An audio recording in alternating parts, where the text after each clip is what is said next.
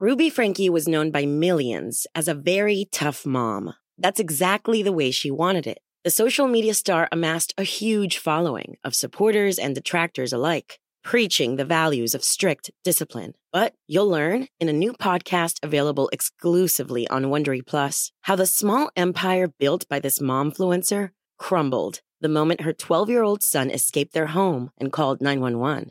Wondery and Law & Crime bring you the new podcast, The Rise and Fall of Ruby Franke, which explores the allegations of starvation, torture, and emotional abuse leveled against Franke and her business partner, Jodi Hildebrandt. Learn about the family's path to stardom, the depravity investigators uncovered inside the home, and hear in-depth analysis of the ongoing criminal trial. Listen to The Rise and Fall of Ruby Franke exclusively and ad-free on Wondery Plus. Join Wondery Plus in the Wondery app or on Apple Podcasts.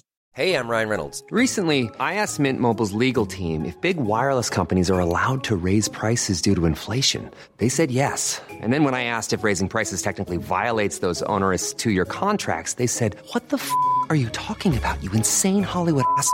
So to recap, we're cutting the price of Mint Unlimited from $30 a month to just $15 a month. Give it a try at mintmobile.com/switch. $45 up front for 3 months plus taxes and fees. Promo rate for new customers for limited time. Unlimited more than 40 gigabytes per month. Slows full terms at mintmobile.com. Millions of people have lost weight with personalized plans from Noom. Like Evan, who can't stand salads and still lost 50 pounds. Salads generally for most people are the easy button, right? For me, that wasn't an option.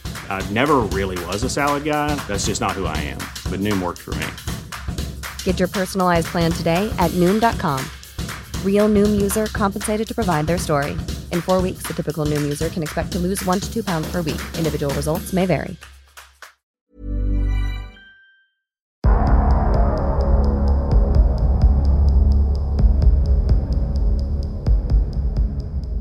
Welcome to Season 4, Episode 48 of They Walk Among Us. A podcast dedicated to UK true crime. Please listen to Season 4, Episode 47 for Part 1 of this two-part case.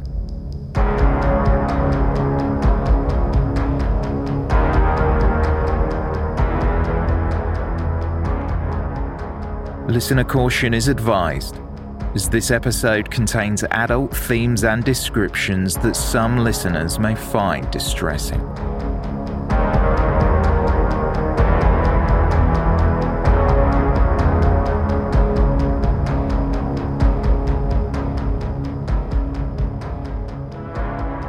Terence Wall was on trial for murder. The prosecutor at Mould Crown Court told the jury that the defendant had shot his victim with a crossbow. The arrowheads used in the attack were designed for hunting animals, razor sharp to sever a prey's arteries. Wall denied he was involved, at first telling police he was at home when the attack took place. But when presented with the data from his mobile phone and GPS records of his partner's car, which only he had access to at the time, Wall changed his story. He admitted that he was in a field next to Gerald Corrigan's home when the attack took place, though claimed it could not have been him because he was with someone else.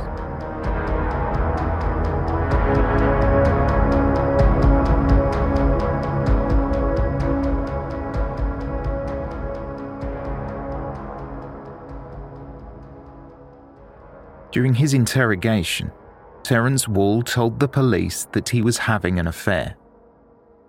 The person Wall claimed he was with was his friend Barry Williams, who had also been questioned by detectives in relation to the murder. Wall said the two had travelled to Porthdavick Beach, taking a walk across the coastal path in the late hours of April 18th, where they were looking for a place to have sex. This was why Wall's partner's car was near the location of the crime. He said the boot was open to retrieve some baby lotion, handcuffs, a sex aid, and gloves. During the confession, to prove he was telling the truth, Wall professed that he had taken a pair of latex gloves with him that night, and inadvertently left them on the beach. Wall said that these gloves could have semen traces on them, although as it had rained since, this might have washed off any traces of the fluid. Prosecutor Peter Rauch QC would tell jurors at Mold Crown Court that Wall's admission was interesting because it showed Wall was forensically aware enough to wear latex gloves to a crime scene, and this could conceal any traces of his DNA. As the evidence was mounting against Terence Wall, the prosecution presented another witness to the court, Terence Wall's friend Barry, more formally known as Thomas Barry Williams. He gave evidence from behind a screen. Barry Williams knew Terence Wall. The pair had met a number of years earlier and slowly became friends. After a period of time, they began to see less and less of each other, as Barry Williams had met his partner Susie Holmes in September 2018. Williams told the court that he had never been in a physical relationship with Terence Wall, certainly not on the night in question. From the stand, Williams stated that he had only come to learn of Wall's claims 2 weeks before the trial. He said he was with his mother and sister in Newborough on the night Gerald Corrigan was shot, leaving home shortly before 10 o'clock and returning at 2 a.m. He told the court that he had previously left his wallet at the address, so went to collect it. On April 18, 2019, he left his home at 9:50 p.m. to drop off his partner at her job as a home carer. He then met his cannabis dealer in a lay-by on Anglesey before driving to his mother's. Both his mother and sister testified that to be the case, with Williams arriving sometime around 11:15 or soon after. He stayed till 1 a.m, then travelled to Llanwyn Beach where he remained for an hour before driving home. However, his movements could not be verified entirely, as Williams said that he had broken his mobile phone that very evening. Under cross-examination, it was revealed that Williams did not find out about Terence Wall's claims about the pair having sex 2 weeks before the trial, but he had learned this information in the summer of the previous year. Williams used the same solicitor as Wall, and during that meeting, Williams told the court that he was asked to lie and say that he was with his friend having sex. He testified that along with being told of the location where the two were meant to have had intercourse, he was handed a bag which contained baby lotion, lubricant, and a penis ring. In a conversation with Wall before the visit, Williams said that his then friend had told him he needed an alibi, but he didn't say what for. David Elias QC, Terence Wall's counsel, questioned why Williams did not deem the suggestion allegedly made by Wall's solicitors as outrageous and untrue when it was apparently proposed. Barry Williams at first refused to answer the question, but when he was pressed, he said that he was not sure. Elias disputed the facts put forward by Barry Williams, saying he was lying about visiting his mother and sister. This stemmed from the fact that Williams was in communication with Terence Wall during the afternoon and evening of April 18th. Then his mobile phone could not be traced between the hours of 10:26 p.m. on Thursday, April 18th and 1 a.m. on April 19th.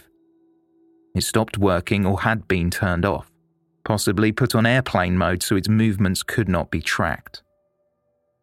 Wall tried to call the number multiple times after 1 a.m, but the calls were forwarded to an answer phone. Defense counsel for Wall said that a text message was sent from the device just after midday on April 19th, proving the device was active. However, within half an hour, a new phone was using the SIM card. Wall had been the most frequent contact on the device that was in constant use for 2 years. Another interesting point raised by the defense was Barry Williams did not want to sign a witness statement on June 29, 2019, telling officers he wanted to check with others to confirm his whereabouts. This information, along with the videos that Wall had loaded on YouTube which featured the pair wrestling, were used by Wall's defense counsel to suggest the two were having a relationship. Williams denied this and insisted the correspondence between the two of them had nothing to do with meeting up that night.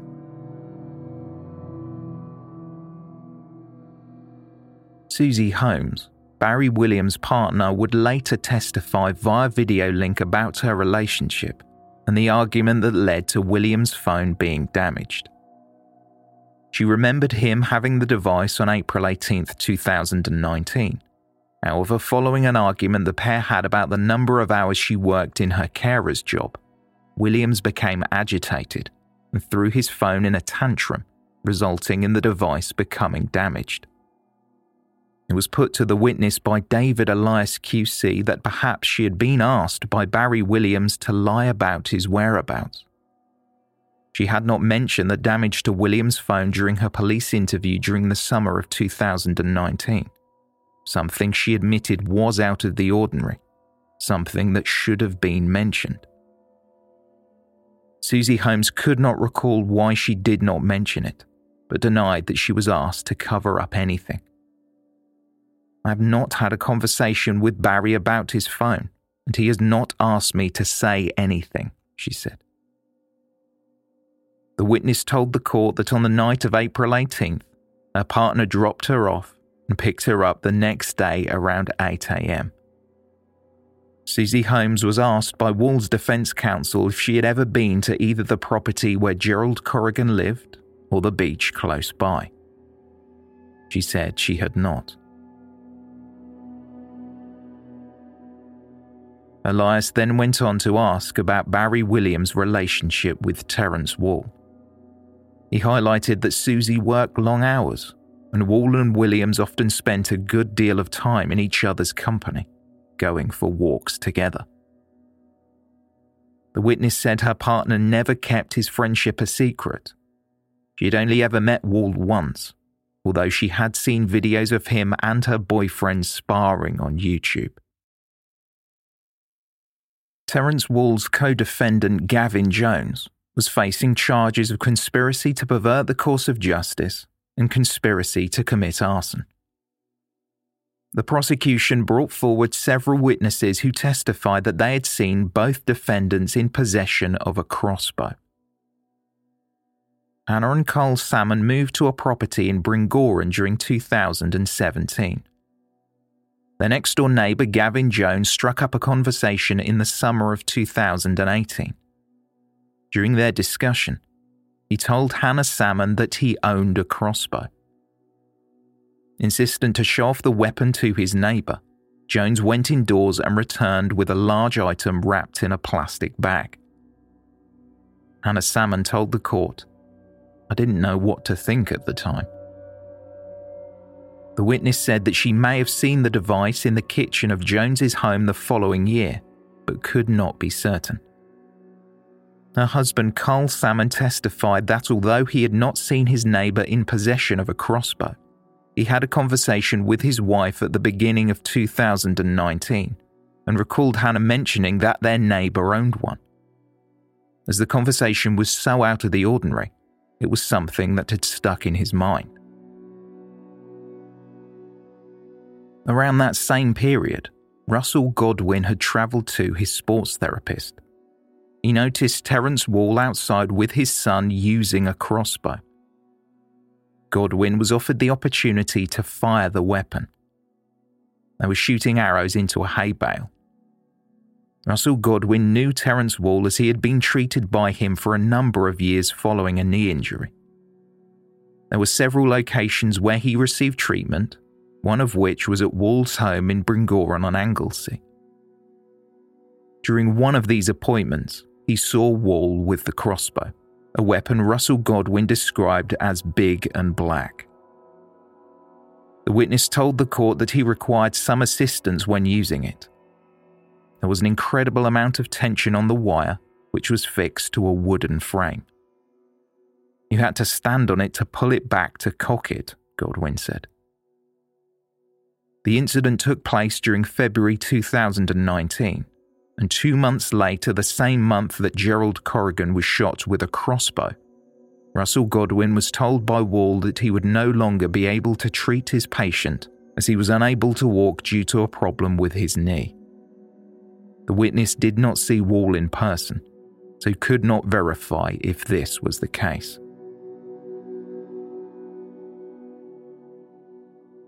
Further evidence from the prosecution came in the form of transcripts produced when Terence Wall was being interviewed by the police at the start of summer 2019.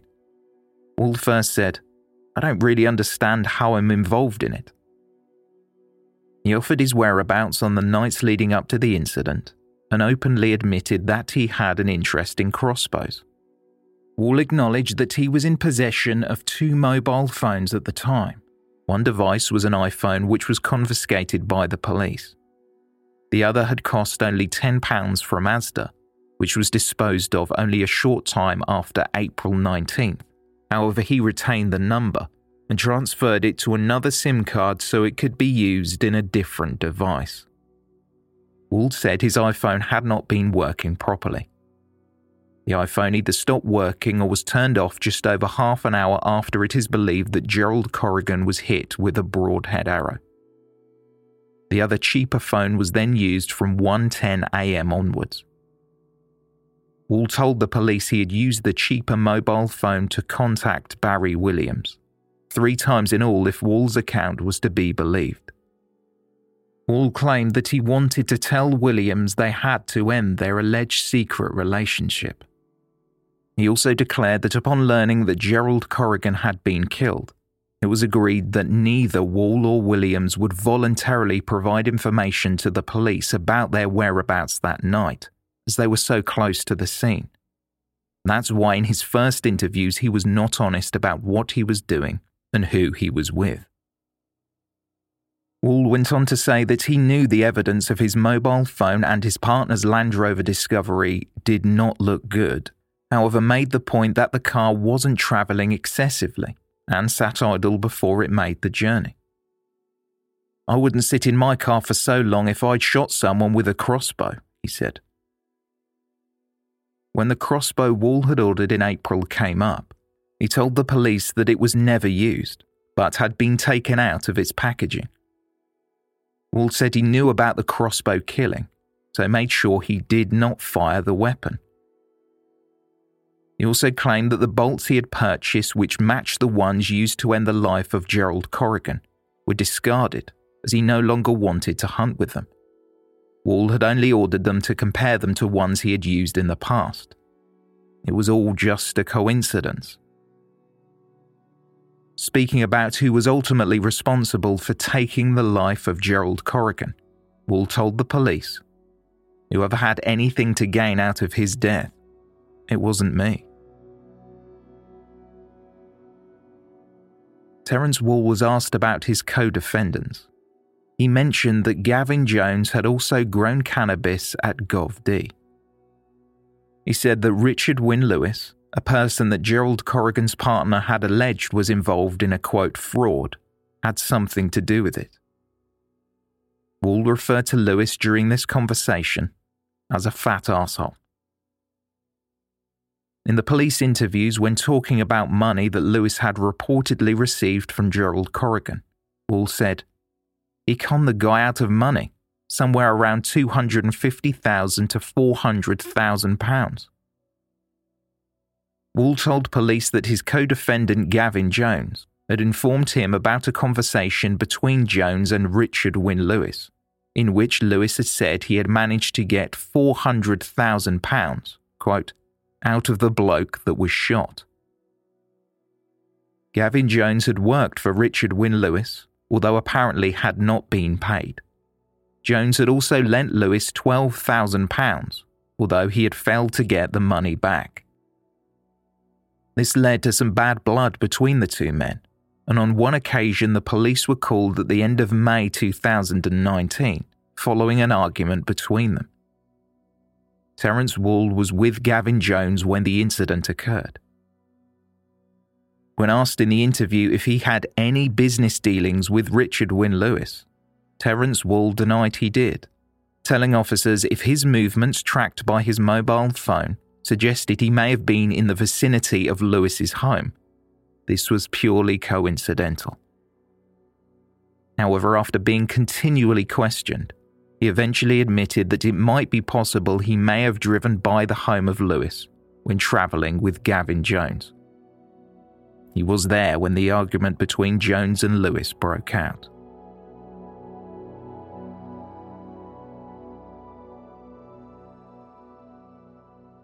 The investigation to track down Gerald Corrigan's killer was extensive.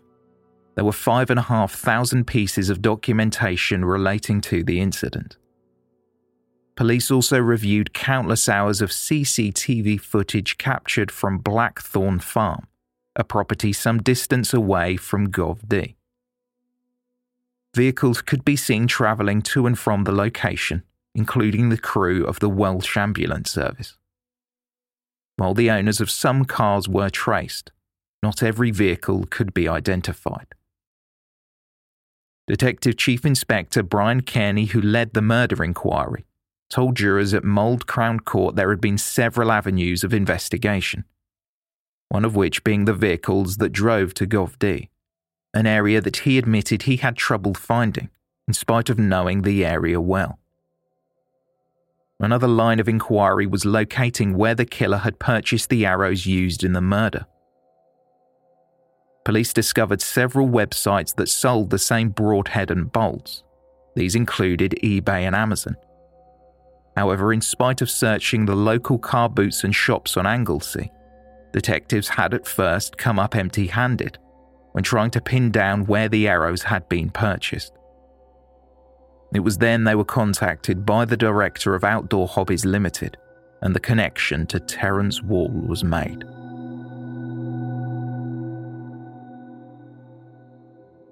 As the defence put forward its case during the 4th week of the trial, the man accused of murdering Gerald Corrigan took the stand. Terence Wall was asked if he was responsible.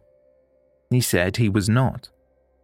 He said he was not in any financial difficulty as claimed by the prosecution, as his partner was paying the bills after a substantial divorce settlement. Although he was close to the home of the victim, he said he was there with Barry Williams. Explaining why he lied initially, Wall told the court, "What I do with my sexual life is my private business, nothing to do with North Wales Police or the Sun newspaper or everyone else. There's nobody knows the gravity of this situation more than me. I've had my name dragged through the papers." He added, "I didn't really want to admit I'd been there with Barry. I didn't think they had the right to know. I was with Emma and didn't want to harm the relationship. My reputation would be damaged. My children go to school locally, and my business too." It wasn't until, in his words, he had no choice that he told the police the truth. Wall said that he had met Williams in 2012. At first, they had been good friends. Williams had a back problem, but after that, Wall said they just got closer. Their relationship blossomed, or so Wall claimed. The defendant stated the pair had been in a sexual relationship from 2015 onwards. They had slept together around 8 times in the lead-up to 2019. "We were on Holyhead Mountain. It was quite secluded," he said. "It started outdoors and it was just the way we liked it. We never did it once indoors. We had really similar things going on in our lives, with ex-wives and our children being used as weapons against us. We both had had enough of women in our lives, not being sexist." Wall claimed that he instigated the alleged meeting between the pair on April 18th. He testified that he was having a hard time. He said that he contacted Williams and drove to meet him in his partner's car. After which they travelled to Porthdavick Beach and on foot walked the coastal path to a field next to Gerald Corrigan's home. Wall also professed that he had driven to both Gov D and the beach the previous night as he needed to meditate. He said, quote, "I had stuff on my mind and needed fresh air. I was just thinking about Barry and I, and whether we could go there." During the supposed encounter, Wall told jurors a number of items were used which he carried in a bag. These included latex gloves, one of which had been left near the scene, something Wall had previously told the police. The pair apparently picked that spot because Wall believed Gov D was empty, and that location seemed deserted. During cross-examination, Terence Wall was asked why Barry Williams did not support his account of that night. Wall replied, "I understand his girlfriend is pregnant. She is 5 weeks away from giving birth. Maybe he is scared. I don't know." Prosecutor Peter Rauch QC said it was interesting that someone who was fascinated by crossbows and had owned the same equipment as Wall was in the field at the very same time that Gerald Corrigan was shot with a broadhead arrow. Wall was asked about the types of weapons he had owned. He said at first he wanted to get bows and arrows for his children, rather than them be inside on their computers. Wall testified that the first crossbow he purchased was clumsy, a device he bought over the internet for £350. According to the defendant, the weapon couldn't shoot straight. He claimed this was sold to a stranger for £180 during the start of 2019. That year he admitted to purchasing 2 crossbows, the second being the Excalibur crossbow ordered through Outdoor Hobbies Limited, arriving at his address on April 23rd. The second was ordered the month before, and he described this as a handheld crossbow similar to a tactical pistol. Wall said it was a bit boring and claimed it was more suited as a children's weapon. This device was not in his possession over the Good Friday weekend. Although he was apparently no longer in possession of a crossbow, describing the one he had sold as the big black one, he did own the same model of arrowheads and 20-inch shafts or bolts used in the killing. Wall said these were ordered in anticipation for the new crossbow turning up. The prosecutor put it to Wall that he had not sold the other crossbow, and the bag he took with him was not full of sex aids. It contained the crossbow used to kill Gerald Corrigan. Wall denied this to be the case. As Wall talked, he spoke about the other evidence against him, namely his iPhone, and he admitted on the stand that he smashed it. He claimed it contained sensitive photos of him with Barry Williams, and he just wanted their alleged relationship to stop. The prosecution was insistent that Terence Wall was lying. Peter Rauch QC tried to poke holes in Wall's story, highlighting the data of the Land Rovers movements on April 17, 2019, the night before the killing. It was claimed that Wall was stalking the property, so he knew what to expect the following night. But the prosecutor told the defendant that even if it were not true, there was still evidence of him stalking someone else's property. Richard Wynne Lewis. Peter Rauch QC informed the court that Wall had placed a tracking device on a vehicle that Richard Wynne Lewis was driving during May 2019. Wall travelled to Lewis's home several times during the dead of night in the weeks leading up to May 31st, when police were called following an altercation between Lewis and Gavin Jones, Wall's co-defendant. This was confirmed when an analyst working for the police interrogated Terence Wall's iPhone, which was seized on May 31st. A device fitted to Richard Wynne Lewis's vehicle had been transmitting its coordinates since May 18th. This wasn't something the defendant denied, agreeing that he did plant the tracking device. However, Wall said this was to ensure the car wasn't taken out of the country, as it belonged to someone else. The prosecutor again highlighted Wall's connection to Richard Wynne Lewis, someone he had previously claimed he did not know. Describing Lewis, Wall said, "He's a con artist. He preys on the elderly." When testifying, Terence Wall said the reason behind his co-defendant's unhappiness with Richard Wynne Lewis was money. Money that Gavin Jones was apparently owed for some manual labour work. While he admitted he had seen Richard Wynne Lewis, Wall said he had never had any communication with him and no financial dealings, before calling Lewis a fat tramp.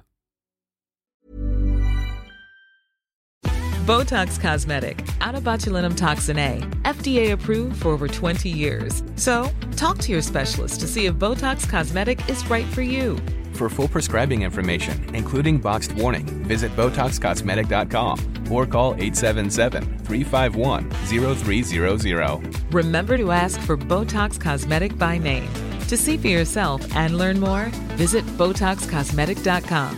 That's BotoxCosmetic.com. Hey, I'm Ryan Reynolds. At Mint Mobile, we like to do the opposite of what Big Wireless does. They charge you a lot, we charge you a little. So naturally, when they announced they'd be raising their prices due to inflation, we decided to deflate our prices due to not hating you. That's right. We're cutting the price of Mint Unlimited from $30 a month to just $15 a month. Give it a try at mintmobile.com/switch. $45 up front for 3 months plus taxes and fees. Promo rate for new customers for limited time. Unlimited more than 40 gigabytes per month. Slows full terms at mintmobile.com.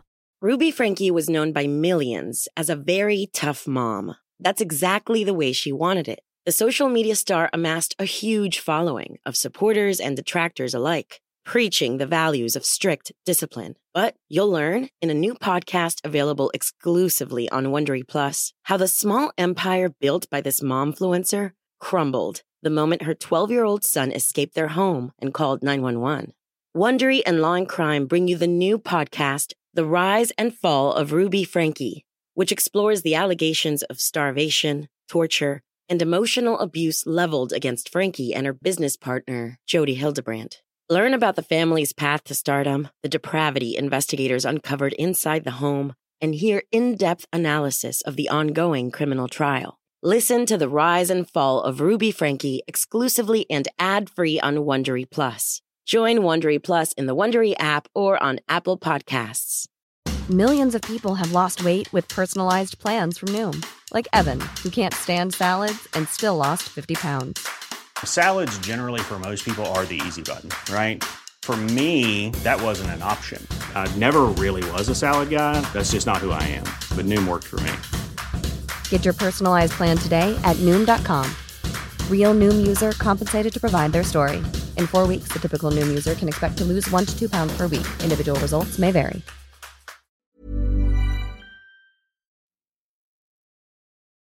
With the trial entering its final phase, jurors at Mold Crown Court heard the closing arguments by the prosecution and defence. Co-defendants Gavin Jones and Terence Wall still denied the charges against them. Darren Jones, Gavin's brother, and Martin Roberts had admitted to a charge of arson concerning the burning of Wall's partner's Land Rover found in a disused quarry in Llanllwyd. James Tilbury, acting for Gavin Jones, an individual whose name had been mentioned far less than his co-defendant, told the court that there was no evidence linking his client to the arson. James Tilbury said, "We don't have any witnesses saying they saw him being involved.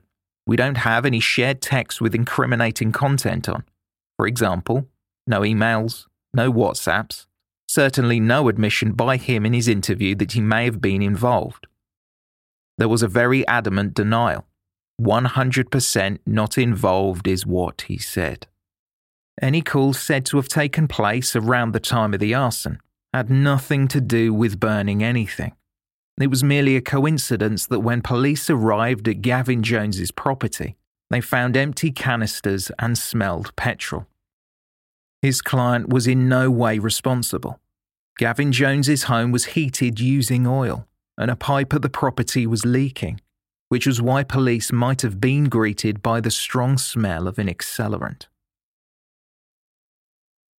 Acting on behalf of Terence Wall, David Elias QC told the court that there was not a shred of forensic evidence that tied his client to the crime, and there was no motive either. Everyone must accept what happened to Gerald Corrigan was horrific and a heinous act, but the reason why it happened, it is entirely unclear, he stated. Elias went on to say that there had been vehicles that were spotted near the victim's home on CCTV around the time of the incident that had still not been identified. Following his client's initial admission, Wall's story had never changed.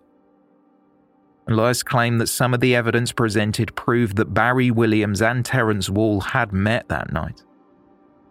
David Elias QC highlighted that Barry Williams had even requested a break during the proceedings as he was overwhelmed because of, quote, all that was going on between me and Terry.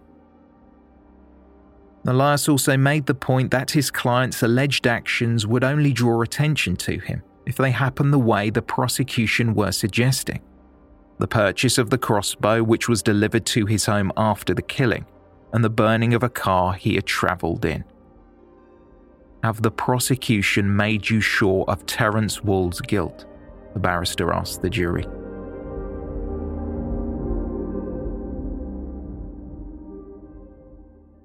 Acting for the Crown, Peter Rauch QC spoke about who Terence Wall was and how he matched the profile of someone who would take a life. The killer knew what he was doing, Rauch said. The prosecutor highlighted that Wall was familiar with the area where the victim had lived. He had travelled there the day before the shooting. He knew his way around a crossbow and had detailed knowledge of how to load and fire the device. Wall had ordered and had access to the arrows used in the attack. He was also in the vicinity of the area when the incident took place. Whoever loaded the crossbow with that broadhead knew precisely what they wanted to do: to kill Mr. Corrigan in the most brutal way possible, the prosecutor said. Why he was shot, we may never know. Peter Rauch QC mentioned that money had been discussed during the trial. Gavin Jones was owed money by Richard Wynne Lewis, the individual that Wall had sought to monitor. Putting a tracker on someone's vehicle in the dead of night is fairly extreme behaviour, the prosecutor said. Also, there was the money that Gerald Corrigan and Marie Bailey had lost due to what was labelled in the trial as a fraud. Richard Wynne Lewis's name was mentioned. The prosecutor said, what we do know is this incident between the three of them revolved around money. Money that they, Gavin Jones and Terence Wall, wanted from Wynne Lewis. Wynne Lewis, the man who had apparently conned Marie Bailey and Gerald Corrigan out of a large sum of money. The suggestion being told by Marie Bailey. It was all part of a fraud being perpetrated by Wynne Lewis upon them. Touching on the point that David Elias QC mentioned surrounding a lack of motive, Peter Rauch QC told the jury that the prosecution did not have to prove motive, only present the evidence as to who committed the crime. He went on to say, if it were not for the telematics, if it were not for the fact there was that black box in the Land Rover, which not just recorded information but sent it off to Jaguar Land Rover where it was retained and then deciphered, Mr. Wall would have got away with his lies.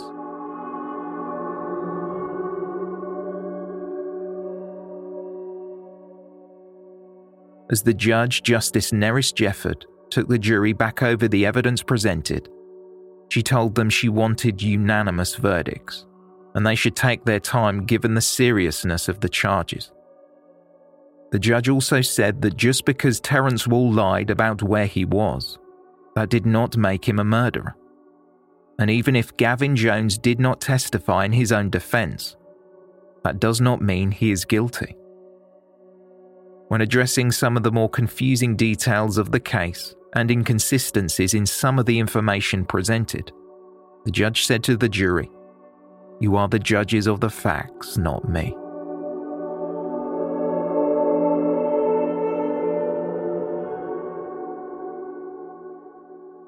On Monday, February 24th, 2020, after a 5-week trial, the verdicts were handed down.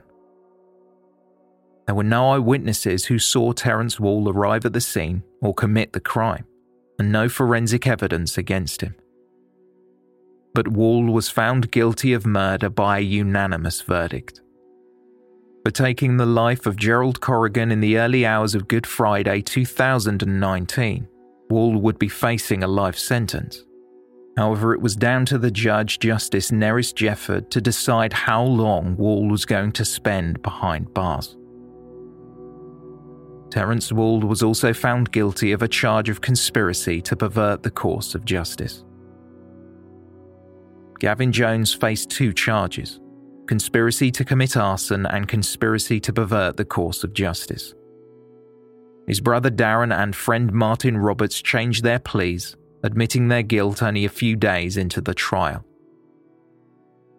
The jury found Gavin Jones guilty of conspiring to burn out the vehicle Wall was travelling in, planning to lay waste to the evidence which would tie the shooter to the crime. The 4 men would learn their fate at the end of the week. Surrounded by a room full of reporters, sat with Gerald Corrigan's family, Detective Chief Inspector Brian Kearney gave a statement. In short, this was a planned, premeditated execution from a cold-blooded killer. A killer who has shown no remorse throughout this trial. I would like to thank all those who supported the investigation. The jury has heard from many of them, but in such a large inquiry with numerous statements, crime scenes, exhibits, and over 5,500 documents, there are truly too many to thank. I would like to thank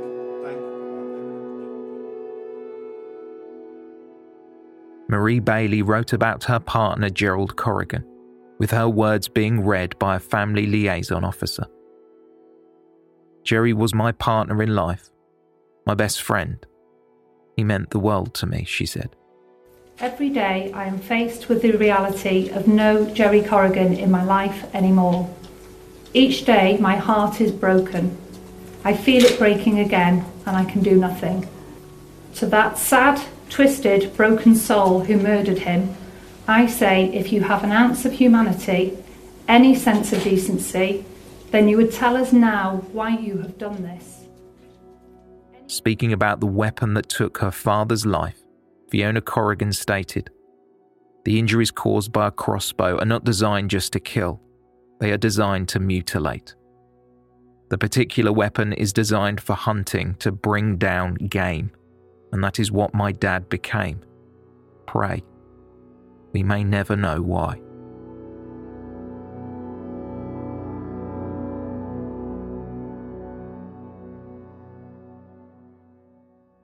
Friday, February 28, 2020. During mitigation, Terence Wall's defence counsel argued that his client had few criminal convictions.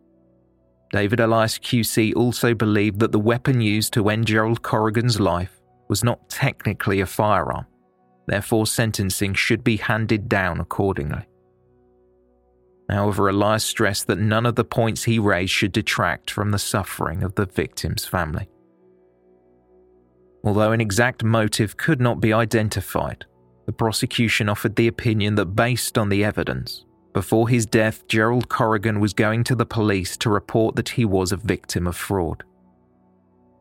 This tied to Wall's actions of purchasing the shafts and broadheads, along with him being spotted carrying out target practice and driving to the location the night before the murder, suggested that money may have been the reason the killing was carried out.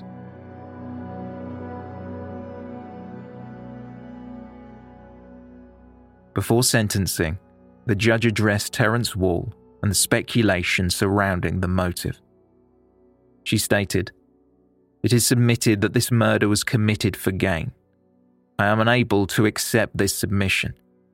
You were in debt, but the proposition that you were paid to commit this murder or expected some other gain from it is speculation. Not baseless speculation, but speculation nonetheless. It is further submitted that this murder was committed to obstruct the progress of the fraud allegations which Mr. Corrigan had made. Again, this is speculation. Justice Nerys Jefford spoke about the crossbow and told Wall, "You know well they were for hunting animals and designed to kill. You have deprived Mr. Corrigan's family of any explanation for what was a horrific death in which Mr. Corrigan was completely blameless. For your own reasons, you clearly had a plan to kill." The judge said there were no mitigating factors. She described the crime as vicious and spoke of how Gerald Corrigan's family had to watch on, as in the words of a clinician, his insides were disintegrating. Speaking about the toll the experience took on Marie Bailey, the judge went on to say, "The impact on her life has been immeasurable. She has lost her home, a career, her best friend and her love. Mr. Corrigan's children also had to watch their father die a slow and painful death." A man who murdered a retired lecturer with a crossbow has been jailed for at least 31 years. Gerald Corrigan was shot in the stomach while he fixed a satellite dish on the roof of his home in Anglesey in Wales. His killer, Terence Wall, offered no explanation for the murder, which the judge said would have required a very significant degree of planning. Along with his sentence for murder, Terence Wall would face 6 years in prison for conspiracy to pervert the course of justice. The sentences would be served concurrently. DCI Brian Kearney spoke about Wall's crimes and how the case was solved. This was a complex murder investigation supported by numerous experts and professionals and a very dedicated investigation team. I wish to reiterate my thanks to our community of local people, tourists and businesses who came forward to give us the evidence to secure these convictions. In a modern era, we solve crimes together with you. With your help, in partnership with the brilliant prosecution team. How the other defendants, Martin Roberts, along with Darren and Gavin Jones, had helped Terence Wall was also revealed to the court. On June 3, 2019, Wall took his partner to the dentist in the afternoon. Her car was left unattended, allowing the vehicle to be stolen. When Wall and his partner were contacted by the police, he offered the officers both sets of keys as a way to distance himself from the theft. Following forensic analysis of the fire, North Wales police were able to tell that an accelerant was used. Through the use of cell tower analysis, they confirmed the defendant's movements and communication. Using number plate recognition cameras, police identified that just after midday, the Land Rover Discovery, a silver Toyota Corolla belonging to Gavin Jones, and a black Mini owned by Martin Roberts' partner were spotted heading in the same direction. It was believed the Land Rover was destroyed sometime around 1:30 p.m, as the emergency call button was activated. The Crown admitted that Darren Jones was travelling in the Land Rover, as his DNA was found on one of the smart keys. He was then transported from the scene in the Mini driven by Martin Roberts. Jones had at first said that his DNA was on the key, as Wall had dropped it, and he had picked it up. Something that could not be revealed during the trial was the fact that each of the defendants had a criminal record. Darren Jones, who pleaded guilty to a charge of arson, had almost 20 convictions for possession of illegal substances and theft.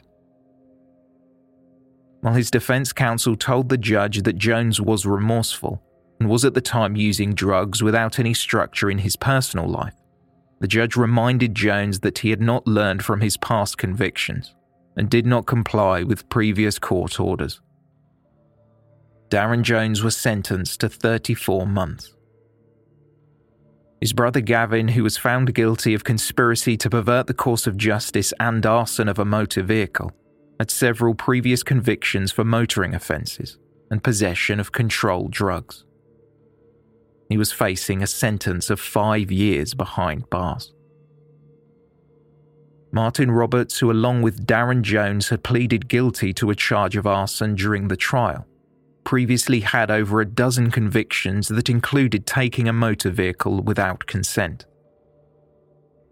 His defence counsel submitted that their client was unaware that the Land Rover was used in a murder and believed the vehicle was being destroyed as part of a bogus insurance claim made by a relative of Darren Jones.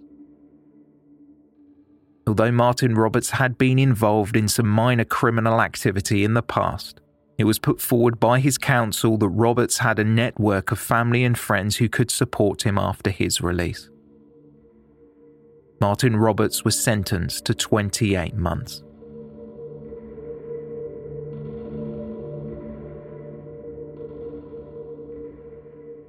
After sentencing, DCI Brian Kearney gave a statement outside the court.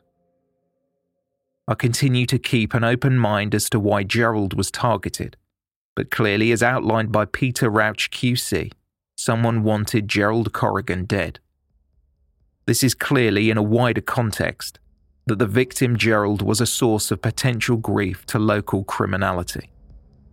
If anyone has any information regarding this, please feel free to contact me in the strictest confidence.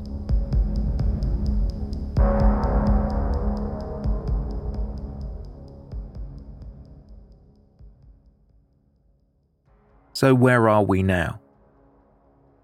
During the trial, jurors at Mould Crown Court heard that Terence Wall, who was now a convicted murderer, travelled to Richard Wynne Lewis's home.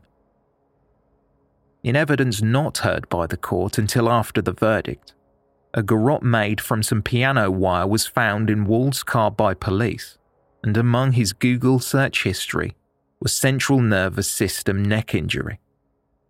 Several news outlets, including the BBC and The Sun, have suggested that Terence Wall intended to harm Richard Wynne Lewis. Throughout the court proceedings, it was mentioned several times that Marie Bailey and Gerald Corrigan may have been the victims of fraudulent activity. The fraud investigation by the North Wales Police was running in parallel with the murder inquiry, and a case file had been handed to the Crown Prosecution Service for review. The name of one person, Richard Wynne Lewis, was raised on an almost daily basis.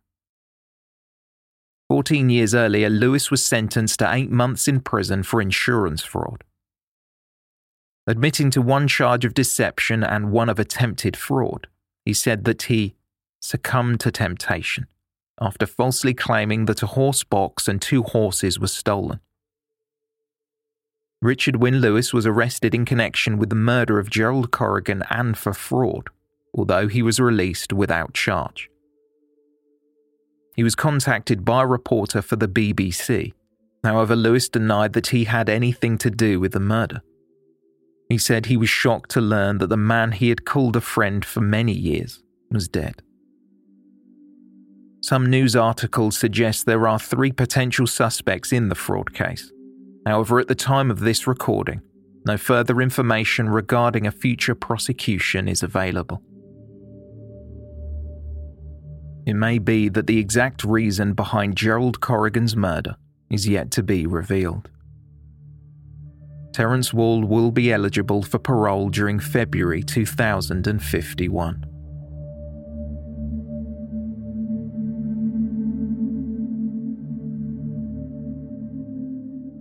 At Terence Wall's sentencing hearing, Marie Bailey gave a moving statement in which she spoke of how her life was now a living hell without her partner by her side. Describing Gerald Corrigan, she said, "He was quick-witted and the best person to have around and had a story for every occasion. I miss him so much. He was my love." Both of Gerald's adult children had their victim impact statements read in court.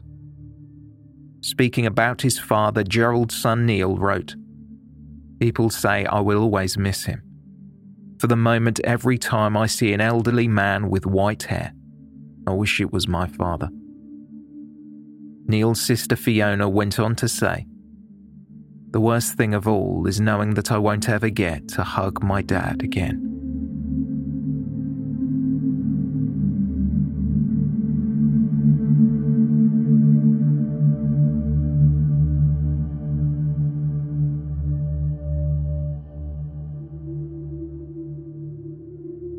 Thank you for listening. A very special thank you goes out to our new Patreon producer Daniel Leake and everyone who supports us through Patreon.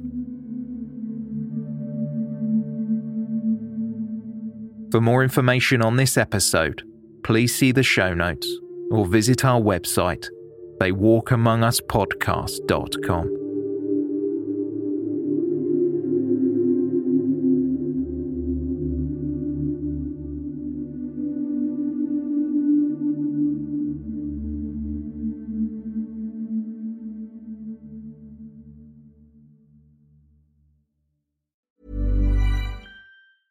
Ruby Franke was known by millions as a very tough mom. That's exactly the way she wanted it. The social media star amassed a huge following of supporters and detractors alike, preaching the values of strict discipline. But you'll learn in a new podcast available exclusively on Wondery Plus how the small empire built by this momfluencer crumbled the moment her 12-year-old son escaped their home and called 911.